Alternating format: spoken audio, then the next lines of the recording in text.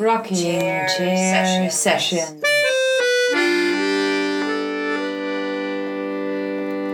With Elisa Di Battista and Maria Teresa Barber.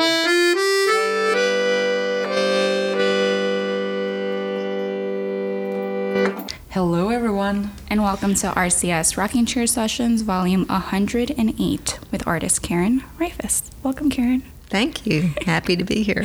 We're excited to have you. I think there's been two previous exhibits where we've approached you and asked you, can you sit with us? And you're like, yes, and scheduling or something or the other. We haven't had the chance, but today's the day. Yes. We're so excited. We're so excited. We have you sitting down with us. And I guess, can we kick off and mention what the chair reminded you of when you first saw it? I thought that was so funny. I guess so. Lisa's putting me on the spot. Well, it reminded me of Andy Warhol's what do you call it? Execution electric chair. But I don't feel that way. I feel very comfortable. Thank you. That's great. Well, it's a very iconic image, and it's very kind of like stark and so visual that I take that as a compliment. And Andy Warhol is pretty great. So. Was Andy Warhol sitting on that chair? No, it's just the chair but itself. and because of the repetition of the chairs too, and he repeated the chair over and over and over again, and it's kind of all-encompassing here. It's not the baby rocking chair. No, it's not, right? You're kind of like, yeah, especially because, shout out to Artist About again for our new microphones, but the microphone boom arm is kind of now holding you in the chair, so you can't I'm really stuck. I can't move anymore. It could still glide. It's so funny. Yeah, I have to look up that image again. Well, we were more or less talking about the beginnings of the Bake House and studios here. When did you have your first studio space, Karen? Oh dear. My first paying, where I had to pay studio space, after I graduated in 1987 with a master's, Michael Flick, who was an artist at that time, but he also had Bon & Ashley Antiques, and he had warehouse space where he was repairing furniture. So he invited me to have a little space in his warehouse, and I contributed a drill, a good drill, and he had the rest of the tools, so it was very convenient. I think it's always so it was not just the studio space; it was already like a shop. It was a shop. Wow. It was a shop, and that was very good for me because I could get help from the people that work there. And also, I think like leaving the kind of like sanctuary or like safe, and also tool enriched location that is a graduate program or even a school. You leave and then you don't have that anymore. So to find a fellow artist who does have those supplies was right. Quite nice. So we had kindred interests, and also at that time I was working with bronze, and I was teaching at UM, so I would produce the waxes at Michael Flick's warehouse, but then I would go to UM and cast them, and so they had an actual foundry. That's foundry. amazing. Yeah, I was still working there as a teacher, so I could do that. And then I'd come back here and to Michael Flick's and grind them and cut them and weld them and get a little help lifting, and so it was convenient. So that was my first space. Oh, that's pretty exciting. Yeah. Wow, I feel like having a foundry that is, that you can work in bronze, it's just like kind of like a far away dream for me right now. I saw the Nicole Eisenman sculptures at the Whitney. Did you? And my friend Bernadette Despujos, who we already had on the rocking chair, she was like, oh my God, this is bronze. This was a lot of work this was difficult to make. I wouldn't even have thought of that she did it in bronze, but it was really in bronze. Yeah. But it's just such a process, right? It's like a commitment. It is a commitment, but it starts out with wax, which is very giving. Mm-hmm. I mean, I made sure that my fingerprints and my rhythms of my hands were all over the wax, and they were linear, just like my sculptures are today. Mm-hmm. Oh, I love how that crossed over then, because I was curious. I was like, I know what your string as well as your latest sculptural works look like, but I wasn't aware of what your bronze pieces looks like. So they were very linear, yeah. Almost like, well, I make sections and weld them together. So and then you could make curves or anything, but it's a good process because you can take dowels and work the wax over them, or you can cut out round shapes, on the table saw or the band saw or whatever. So I enjoyed that for a long time. Yeah. Did he have the welding equipment as well, and you'd borrow the helmet and the jacket? I did, and then when I moved across the street to a warehouse and got my own TIG welder and compressor and all that kind of stuff. That's great. And then finally, the rents kept going up and up and up, and I had space in my at home to build a studio, so I built 1,000 square feet at home. Wow. No way. Yes. Oh, that's the dream. With a hoist and TIG welders and the whole bit. So, and I paid it off by teaching. Yeah. That's amazing. That's incredible. And that was such a wise investment, right? Because it was a smart investment. Yeah. Yeah. And when did you start with like bronze work, with sculptural work in general? Was that during MFA or was that before already? I think I did a little. I had a degree in education from the University of Miami, and then I taught, and then I had children, and then when my children were old enough to be in school all day, I went to Miami-Dade and took all the courses there over and over again. A lot of courses with Bob Huff, who was a dear friend, and I taught for him eventually after I got my MFA. But so I took all those courses there, and then I went over to FIU, and I took courses over there, and then realized I could go back to UM and just not take the math and all that kind of stuff again, but just go for a BFA and an MFA. So my BFA, I worked a lot with, as I had at Dade South, with fiberglass and resins and plexiglass and vacuum forming stuff. And then eventually for my MFA, I did fiberglass and resins and wood structures, which then I was admitted into the MFA program.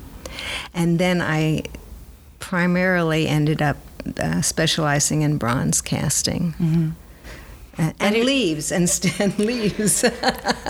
So I would combine, and I moved into this house with like 60, 70, 80 oak trees in the backyard, and they would the leaves would fall on my deck, and so I would pick up the leaves, and what do you do with them? I had to use them, so I would make piles of leaves in galleries, or I'd make piles of leaves around these bronzes, so the bronzes were interacting with the leaves.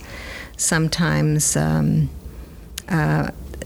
bronzes that I made were put down, the leaves were put around it, and the bronze was lifted, and so there was this empty space, or just all kinds of things that happened with leaves and bronze. And so, yeah, the bronze occupied my whole master's program. I can imagine. That's like, yeah. And was it always sculpture for you? Like, were you always like clear and that's the direction you wanted to go at the time? It was. I mean, since I was a kid, I played a little bit, but I always liked forming things out of clay or three-dimensional, and yeah. And I don't know how today I'm painting, but I know, it's right? Weird. It's like, well, you're playing in between a little bit, right? I am. The last show already, it was installation, and Emerson Dorsch was already like with. It kind of reminded me of that when you said it was minimal geometric shapes that you also did in bronze, right? Correct. So the last a solo show that you had at Emerson Dorsch Gallery in Little Haiti had the paintings that are also minimalist, geometric, abstract paintings, right? But you also had this one sculptural piece, right? I did. Yeah. And the other thing about, from bronze to the cord or whatever, I'm still dealing with the same issues in the paint. In sculpture, when you walk around, especially a linear sculpture like over there, from every angle it looks different. And so these same principles are coming into my paintings. I started the way leaves or cord would cross. In the cord pieces, I became aware of the shadows. I became aware of how they change as it cross. And so I wanted to put that in the paintings. It was just another avenue to do that in the paintings and the drawings. So, yeah. And we actually picked one of your green paintings for the preview. Maria loved it. She's like, this one, because I couldn't find a lot of the sculptural ones that didn't have people in it, and so I'm like, Maria, I'm having a hard. And she found that one. She really liked it. And when you now talk about leaves, that green, it was like there's green, there's a rich. There's an orange too. A little bit of a lighter green or an ochre like almost, but three different colors. But when you talk about leaves, it kind of that painting came to my mind too. Although the leaves that I used had fallen off the trees, and they were brown. They were not green anymore. They were brown. Which reminds me of the first time I encountered your work, which was at the Bernice Steinblum Gallery that was on Miami Avenue, and you had. They weren't large leaves, but they incorporated fiber. So you went from doing resin, then the bronze. When did you enter fiber work? When did that strike you? And then you incorporated the leaves. Well, I did a couple installations. Well, I had the leaves. And one reason I started stitching, and they're stitched on an old Singer sewing machine. Oh, I love that. I have 3 of them, and I'm still stitching leaves on occasion. But I had to send an installation or something to Mexico. And so I made a maquette, a model, and then stitched the leaves, and then they in Mexico, they hung them up. So I knew that I needed to send something lightweight, get it down there, and so I did. And then it was intriguing because I think your best work comes from your experiences, and I had made my own clothes for a long time. Really? Yes, I couldn't afford to get what I liked, so I would stitch. Yeah. Did you learn in school, or did somebody teach you? Well, I had a neighbor who was really good about helping me figure out how to put a pattern together. But and my grandparents bought me a very nice Singer sewing machine. So, and I had it, and it worked, and so. There goes the stitching. But it's cheap. I mean, you think of what can you do. It's a cheap what you material. Have around you. And then it's very intriguing, the leaves. It's very mesmerizing to run them through the machine. Mm-hmm. And you have all these rhythms and patterns. So you can put them together and make wonderful little installations or big installations. What kind of leaves did you use? They're oak leaves. So they're small. It's the Florida oak, so it's really an evergreen. Mm-hmm. They say it's an evergreen, and it's waxy and hard, and it's like a bay leaf almost. Mm-hmm. And as long as it's dry, it'll never decay. As a matter of fact, going back to Michael Flick's warehouse, he had a fire in the warehouse, and I was storing leaves. And the fire got really hot. The leaves didn't burn, but the plastic bags that they were in melted away, and you saw them just sitting on the shelves. So Yeah, they're Amazing. good leaves. Yeah, I recommend them. Talking about Fire archival, resistant. archival materials. Archival. They last I a was long just time. wondering because I have a sewing machine. It's right behind you there. It's not as nice as yours, I'm sure, but I got it from Pip Brand actually. Oh, that's a good source. Yeah.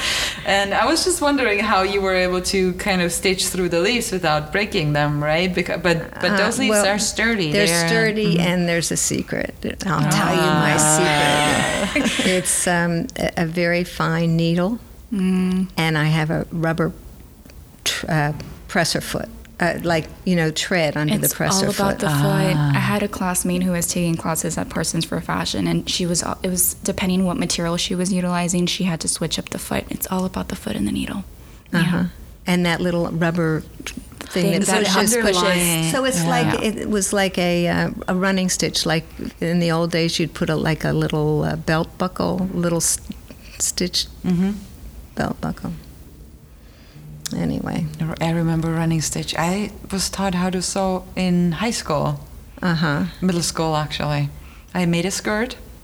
Did it look good? It looked disco 80s.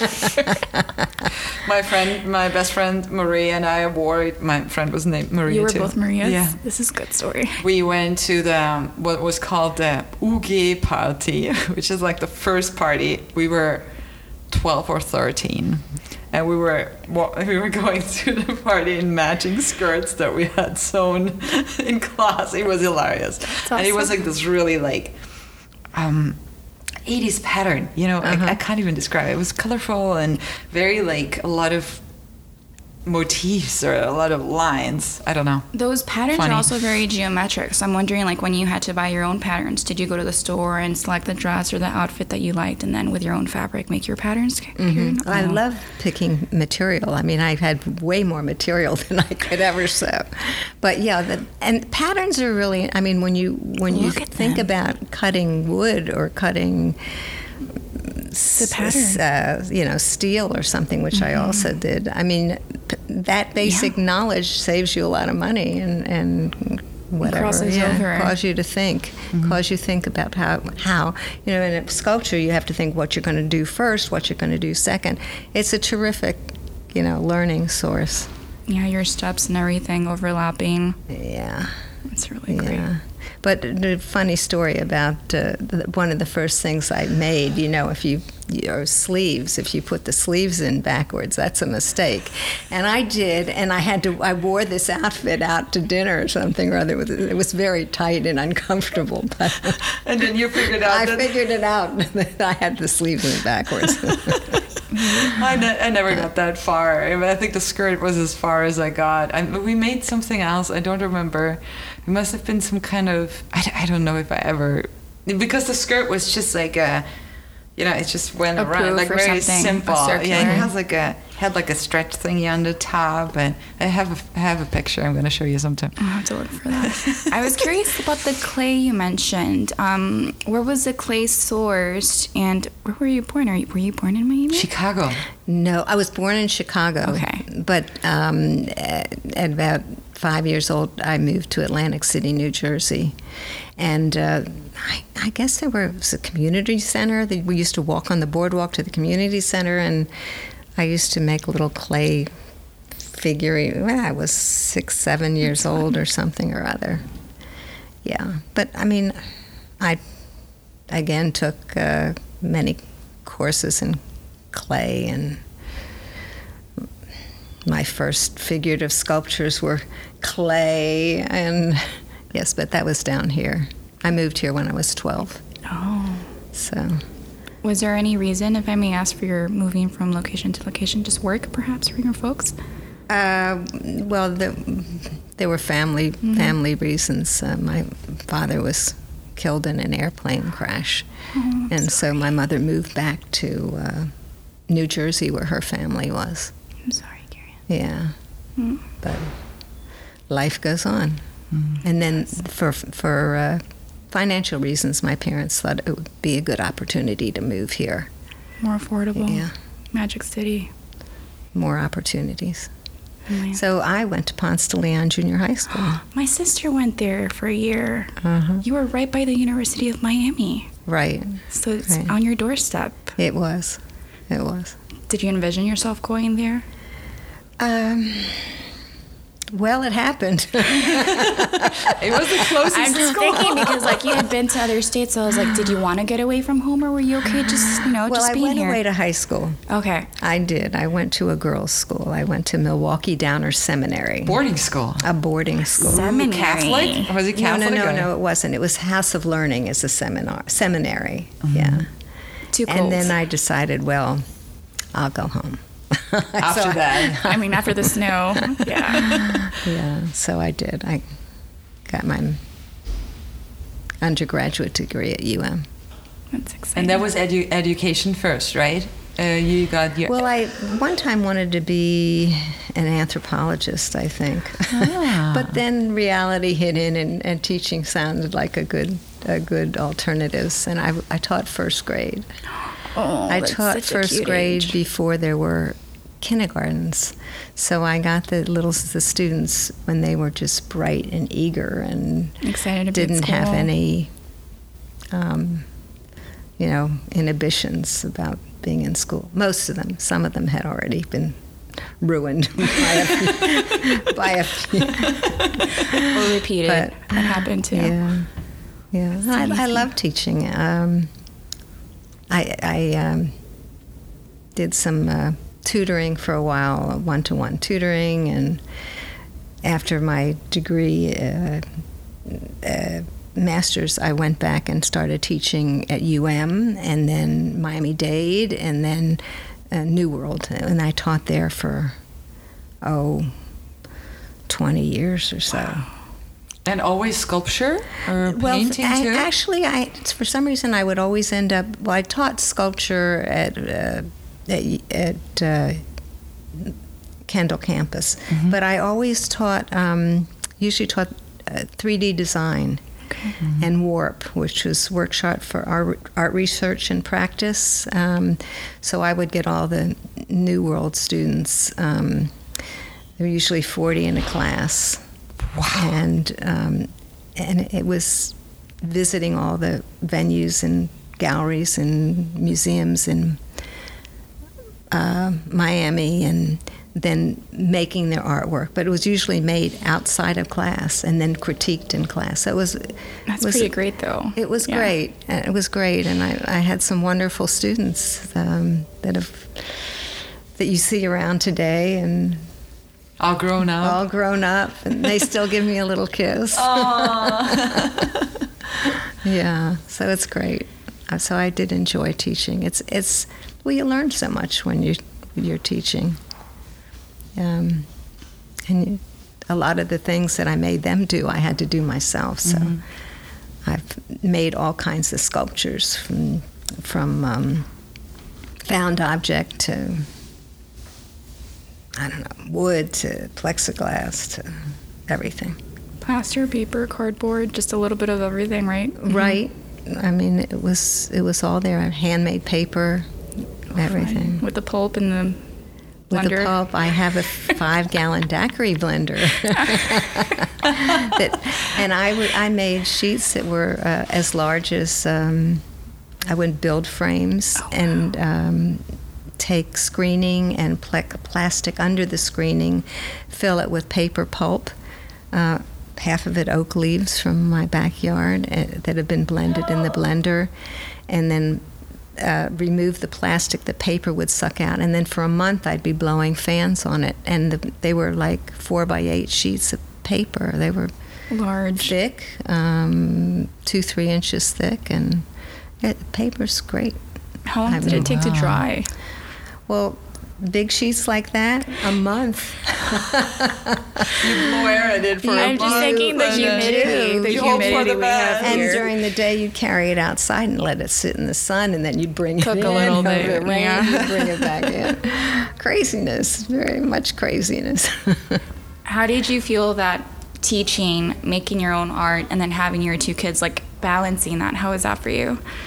Well, I just kept taking courses till, ta-da, my daughter got a driver's license and a car. Amazing. And then I was like a free agent. I didn't balance it that well until they could drive, because my daughter was a dancer and needed dancing from morning till night, and but finally it was my turn, and I said, this is my job now. I'm in the master's program. It's my job. And I took it very seriously. And back then, people used to sleep in the dorms, sleep in the studios at University of Miami. Were working all night. I don't think they do that anymore. But I highly doubt it. But at SFA, I had friends who stayed all night in the studios every night. They were just there. They just lived there. And there was a couple of undergrad students who got like a piece of wall. The really good ones, they got a piece of wall. That's it, not a whole studio. Because the undergrads, they don't usually have a studio space, and they would be like there all the time. It sounds like such every a luxury. Night, every night. We got kicked out at 2, and not even at 2. We got kicked out at 1:50. You didn't have 24-hour access? I wish. Where did you go? Parsons for my master's. Parsons. Yeah, it would have been great to be there all the time, but it is what it is. We had 24-hour access, and that was here at the Bake House too. We have 24-hour access, amazing. And I feel like it's so important for people because people work differently. Like some people work at night, some people work in the morning, and I'm a bit of a night owl, so it's great. You would be here Maria all night. would be here during the day, and then I would show up in the evening and sometimes be here like 2. And if I took off the day of work the next day, I'd be here till like 6 a.m. Just working. Yeah, she in the would be studio. one of those night owls. I could be too, but I still have a husband. Only during deadlines. He would notice that you're not home. Yeah, you would notice. And I can't function the next day either anymore. So. Yeah. When did you finally go from being this instructor and teaching at these amazing schools and then eventually just independent artist? Like, when did that leap happen? Well, it was easier back then, I think, than it is for artists today, because there were more opportunities to show, and there were fewer artists. So, let's see. I guess I had some group shows and shows at University of Miami right after I graduated. Miami-Dade had a downtown program, and I got to show there. I guess one of my first one-person shows, and that was bronze and leaves and handmade paper. And then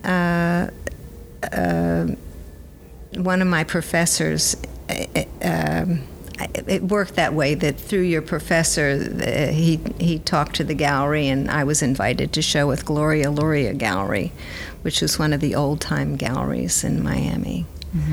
So I've always been lucky about getting my work out. So most of my work I've exhibited. Now I'm making too many drawings. But it was easier then, and I've always been lucky. I mean, I haven't made a fortune, that's for sure. But I've been able to get my work out. Opportunities to show. And yeah, I've been lucky. But you've also made the work. I feel like you wouldn't be able to show if you weren't making work continuously. I make a lot of work. You know? I really do. I mean, I think that's one of the secrets is when you put in the time, eventually have to get a little better, I think. Or you finally realize why you're doing something. Mm-hmm. It makes sense. What am I doing throwing this stuff around? I mean, what am I trying to say, or how is it working? So I think it's the 100,000 hour rule, right? That is like when you do something for 100,000 hours, then you're good at something. Yeah. That's what the Beatles did. Eating is kind of like that. I'm very good at eating. Or sleeping. Right? Oh, it's my favorite. So good at sleeping. Actually, not true. I'm not the best sleeper ever. But but you have to put in your time. Yeah, I think so. Mm-hmm.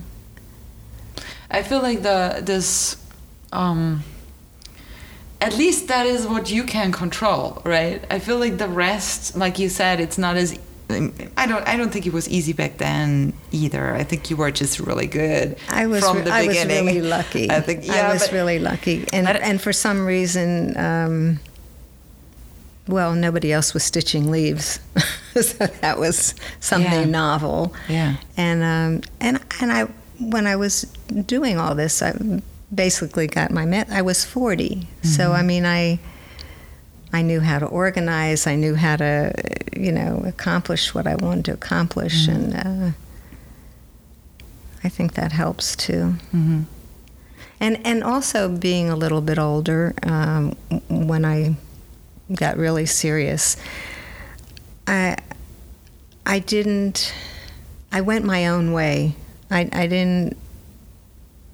I guess I wouldn't have been the only graduate school I could have gone to was UM, because that was the only one in town, and I couldn't leave town. But I guess I wouldn't have been a good candidate for, another school that they want to have something to teach you, so you have to kind of follow their direction. I just followed my own crazy way. I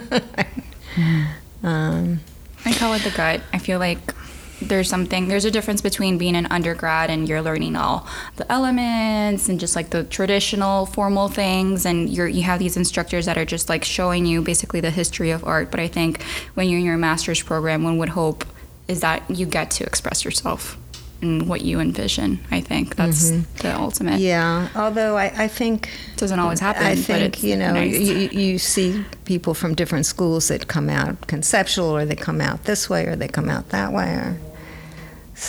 But I just wanted to make art, and they left me alone to make art. Yeah, I think that is a good school if they do that. Yeah, I had a teacher, a painting teacher, beautiful, amazing man, Dewey Crumpler, and he said, there is nothing that I can teach you that is not in the painting that you made. If you just keep looking at your paintings, you're gonna learn what you have to do next in the next lesson that you have to learn. So just keep looking. And then I thought that stayed with me. Like there are a couple of, I think there are teachers that you have that they say something and it's just gonna stay with you for the rest of your life. It's just gonna stay with you. And then I try to follow some of them. Did you have any of those teachers, Karen, who said something that struck you and kind of stuck with you? Well, I had one that said, you'll find a way to say what you want to say, and basically that's what we're all trying to do, is figure out what we want to say and how we want to say it. I mean, whether it's just visual or conceptual or political or whatever, you just find the way. Your own path. Yeah. I'm curious because I think it was like 2000 and I want to say 10 when I recalled your fiber pieces with the actual maple leaves. Sorry, it wasn't maple leaves. Oak leaves stitched to them.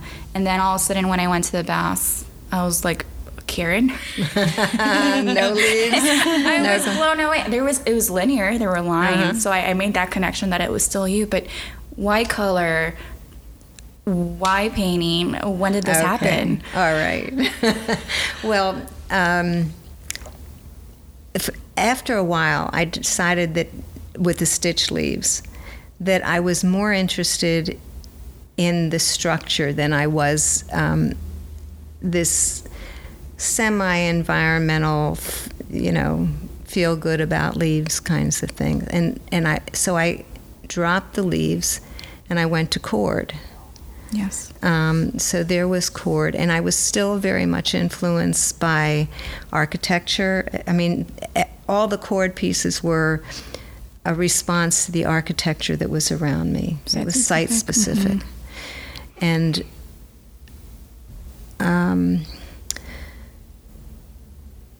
I was very much influenced by the Bauhaus and the Constructivists and Mondrian and all of these features.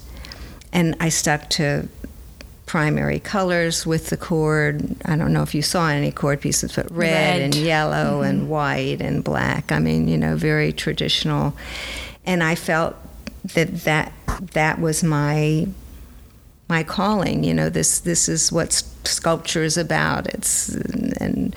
But then I did a couple installations. One was at Under the Bridge with Luann Kolodny. She invited me, and I did a cord piece, a red cord piece. But then it was a small space, and I couldn't put any more cord in that space, or it would just conflict with one. So there was this like under the stairs place, and I painted it black, and it was this funny kind of shape, and I painted another one next to it, and then painted two across the room. Mm-hmm. And then there was a red door to Under the Bridge, Red Bridge and Under the Bridge. And so I painted a shape, and very, very much thinking about sculpture, but it was paint next to the door and how much space I would leave between the door and this painted red door and whatever. So I was painting. And then after that, I did a show at a Revelo gallery, and there was a cord piece that was combined with yellow background. So I was painting again yellow. Mm-hmm. And then I did some other cord work where I was confusing the paint with the cord so that you would lose the sense of space and perception. Then the next show I had was at, it was called, Meeting House Gallery. Have you ever been there? Downtown, right? Downtown, Yeah. with the Christopher Columbus statues. Yeah. And I was supposed to do some cord pieces, but they kind of got hung up with the space wasn't really theirs, and they didn't want to have holes in the wall and stuff. So I said, well, I'll paint. So I decided I was going to paint sections of arches and sections of wall, which I did. And I was about to paint this arch red, and I said, why am I doing this? Why is what's happening? Why am I thinking just about these colors? What is it? I mean, why am I so bound to this masculine? And so I painted the arch pink. And that was an awakening for me. I started thinking, well, I'm painting, and why does it have to, follow this tradition? I mean, I don't have to. And so I just went on this explosion and started painting. So you're asking me painting. I'm Yes. painting. Don't ask me how, but that's how I got to it. And then I did the show at the Bass, and I was at Emerson Dorsch, which we talked about, the show with all the different paintings. It was my first set on Arches paper. And the installation that went with it. And then I did the Bass. And to make that show work, I decided I needed some big paintings. And so at the time, I put two pieces of Arches paper together, 45 by 40. So I had 90 by 90. And put one in the front and one in the back. I don't know if you saw the show or not, but to make it work, I needed to do that. So then I was working larger. And then with this color and with this large, after that show was over, I decided there's something very interesting about working large, and that is it's like a sculpture installation again. You are in front of a large painting, and if you're standing on the left, you see things to the right differently. If you're standing on the right, I mean, peripherally. So I'm playing with that notion of perspective and movement almost too, right? And which I have dancers that moved and worked, and I would have dancers working and walking through the space to actually influence the viewer to walk through and see sculptures from many different positions. So here I am now enjoying large colorful paintings, where you become a part of the work. And some of them I put in a corner, so there's 8 feet on one side of a corner and 8 feet on the other side of the corner. So you actually are wedged between the painting. Very much thinking about space. And color, and so that's what I'm working on now. And that's what I'm doing. I'm doing an art in public places project. Oh, that's exciting. I'm now taking the painting into tile work. So that's an exciting Which makes thing. so much sense from the story that you've been just telling us, right? To take it into public spaces and make it big and make it last, so people can actually really move it, interact with it, right? Wow. Right. So you already started that project? Well, I have. The tiles are just about into production now. Oh, that's So exciting. August, September. TBD in the works. Yeah. TBA, TBD, TB. Yeah. Is it official already where it's going to be? Or? Yeah. It's a Caribbean village. It's a Caribbean village. Lovely. It's Cutler Ridge. Yeah. Wow. So that's exciting.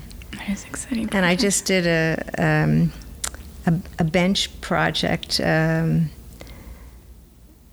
They actually came out of the Art in Public Places project. It was something I was thinking about, and they were like 2 triangles, and that I have at Deering Estate, and that show just closed this weekend, but my piece is cement, so it's going to stay forever. Wow. But that's turquoise and orange, so... Cement in turquoise and orange? Orange, right. Wow. Well, it's painted, But they have the right to change the colors. So probably at Thanksgiving it'll be orange and black, or at Christmas it'll be red and green. I don't know. But I also feel that, going back to the big paintings, about where you're standing, I don't mind that change. And I did a whole series of like panel paintings where you could group them in different, all along, like I did one at the Bass, all along the ceiling, but it could be 3 other panel pieces. I don't mind things being used in different ways. I think it's exciting that there's not this one way of one way to do things. So. It makes me think of those patterns, because I remember when I was little, my mom would make us like costumes for Halloween, and you had like version A, and then you had version B, or version C, or version D, or these different versions. Did you ever play with those geometric shapes that you could form into different shapes or patterns? Or quilting even? No. but that was a game, right? I could see that. Yeah. Like, and I think that was after me. No. But thinking like the pinwheels, and the traditional like quilting. Yeah, like my kids did. Angular ones. Yeah. With the quilting bees and stuff, and they would have those geometric shapes. But I do like quilts. I mean, I've seen the Amish quilts, and I think that influences my work too. They're beautiful. Mm-hmm. Yeah, and G-spin quilts, and so definitely influenced my work. But do you feel that, for me, when I look at your structures, I also think of like Sol LeVitt, or the minimalist Carmen Herrera, especially with the paintings. I have a Carmen Herrera at my house. We're gonna go visit you. I had a feeling you like her work. Actually, when I bought the piece, I got it at a locust auction, and nobody wanted it. This was like 15 years ago, and I said, "How can they just leave this? I mean, it has to have a home." So I bought it for, I don't know, very, very little. It's an addition. It's not I have it at home. But Sol LeWitt, I've been to Dia many times, and I've seen a lot of Sol LeWitts, and I love his work. Mm-hmm. I mean, just this minimal variation. Mm-hmm. Clean, minimal. Agnes Martin. Although right now, today, I'm exploding with geometric forms, and it's not an Agnes Martin, but for a long time my drawings were very much influenced by this, or I would call it poetry, and Sol LeWitt's wonderful line, and so yeah. I like that. Yeah, it's definitely like I feel like you are going towards even I don't know if it's more minimal, but it's definitely this, leaving the organic kind of shapes more behind, right? I'd say there's yes and there's no. There's a minimal in that it's clean, like it's finished, like very, like I would call it sexy. But then I feel like it's still Explain that. I know, like if A something, finish fetish. it's beautiful.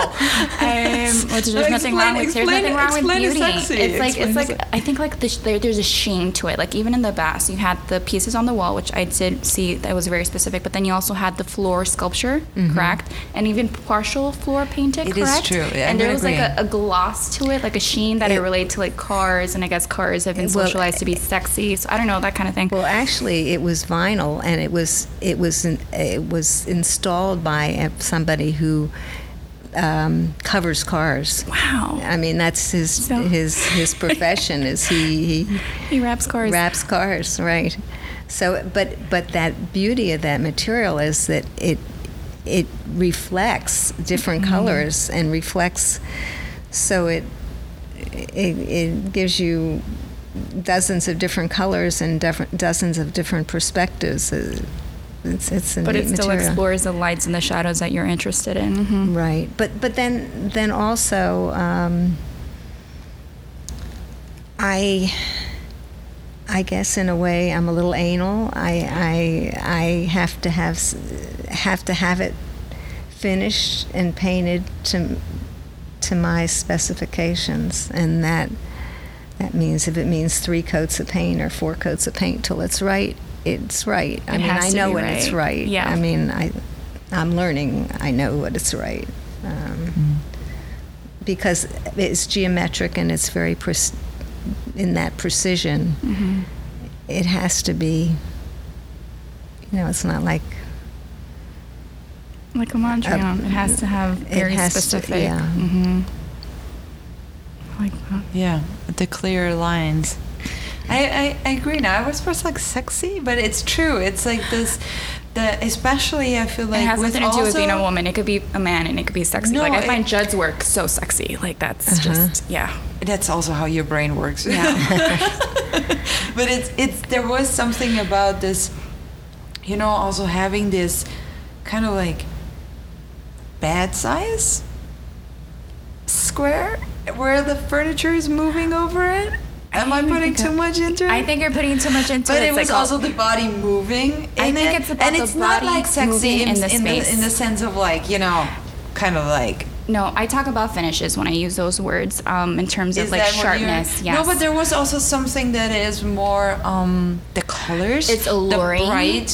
The bright magenta, Attractive. and it was seductive It to me. draws you For in. me, it was seductive. It draws you in. And then the fact that there are these floor pieces, you're aware that they're somewhat permissive for you to walk around and see the space in a different, obviously don't touch because you're in a museum, but like, No, you can't actually touch it. I You were didn't. able to sit on it, right? You could sit Oh, on I it. didn't. You could I walk didn't know on that. it. I didn't. You didn't know Yeah. that? I walked across it because I saw other people walking across it, but I didn't touch the sculpture. You were able to. Yeah, you were able to sit on it. I didn't know that. I would have touched it now. Not had I known. Oh. I'll stop by the studio and touch it. I'll ask for your permission. That's funny. too Yeah, bad. I didn't know. Okay. Do you have any future openings or I guess maybe residencies that you're interested in sharing with us? Maria just put up you're talking too much, Elisa, and we're running out of time signal. Is there anything coming up for you or just things that you might be testing? Well, let's see. That's not too top secret. Public art project, and I'm putting together some large paintings, which I hope to show soon. Exciting. And concrete. I'm just thinking about concrete, that. yeah, Concrete. concrete. Like, wow. Well, and then I just found out today I'm tagged to try out for the underline, which should be fun. So maybe the concrete and the tiles will work their way into that. I don't know, but it's a good thing to experiment with and try. So that's exciting. coming up. Wow. So yeah, That's amazing. How exciting. I have a very last question. You've been sitting in a magical rocking chair, and it grants you 3 wishes. Oh, 3 wishes. You can wish for anything and everything, but you have to say it out loud for it to come true. Oh. These are the rules of the rocking chair. Oh dear, 3 wishes. 3 wishes. What are your 3 wishes? Well, let's see. Well, I wish that I can keep on making art for a long, long time, because I really do enjoy it, and it's a challenge, and it's keeps me going. And let's see, what could I wish for? Oh, lots of big walls, because I feel like I want to work even bigger. And then I guess the 3rd would be a place to show them eventually. The really, really big paintings. The really, really big ones. Yeah. Thank you for sitting with us, Karen. We're It's looking been fun. forward to seeing those paintings. Yeah. Thank you At so least much. you'll get to see them in the studio, maybe. Yeah. Thank you to our listeners. Thank you to you for sitting down with us, and we'll see you all next week. Alrighty, we'll be back next week, next Monday, with a new rocking chair session. Bye, guys. Bye, everyone. Bye, Karen. Thank you.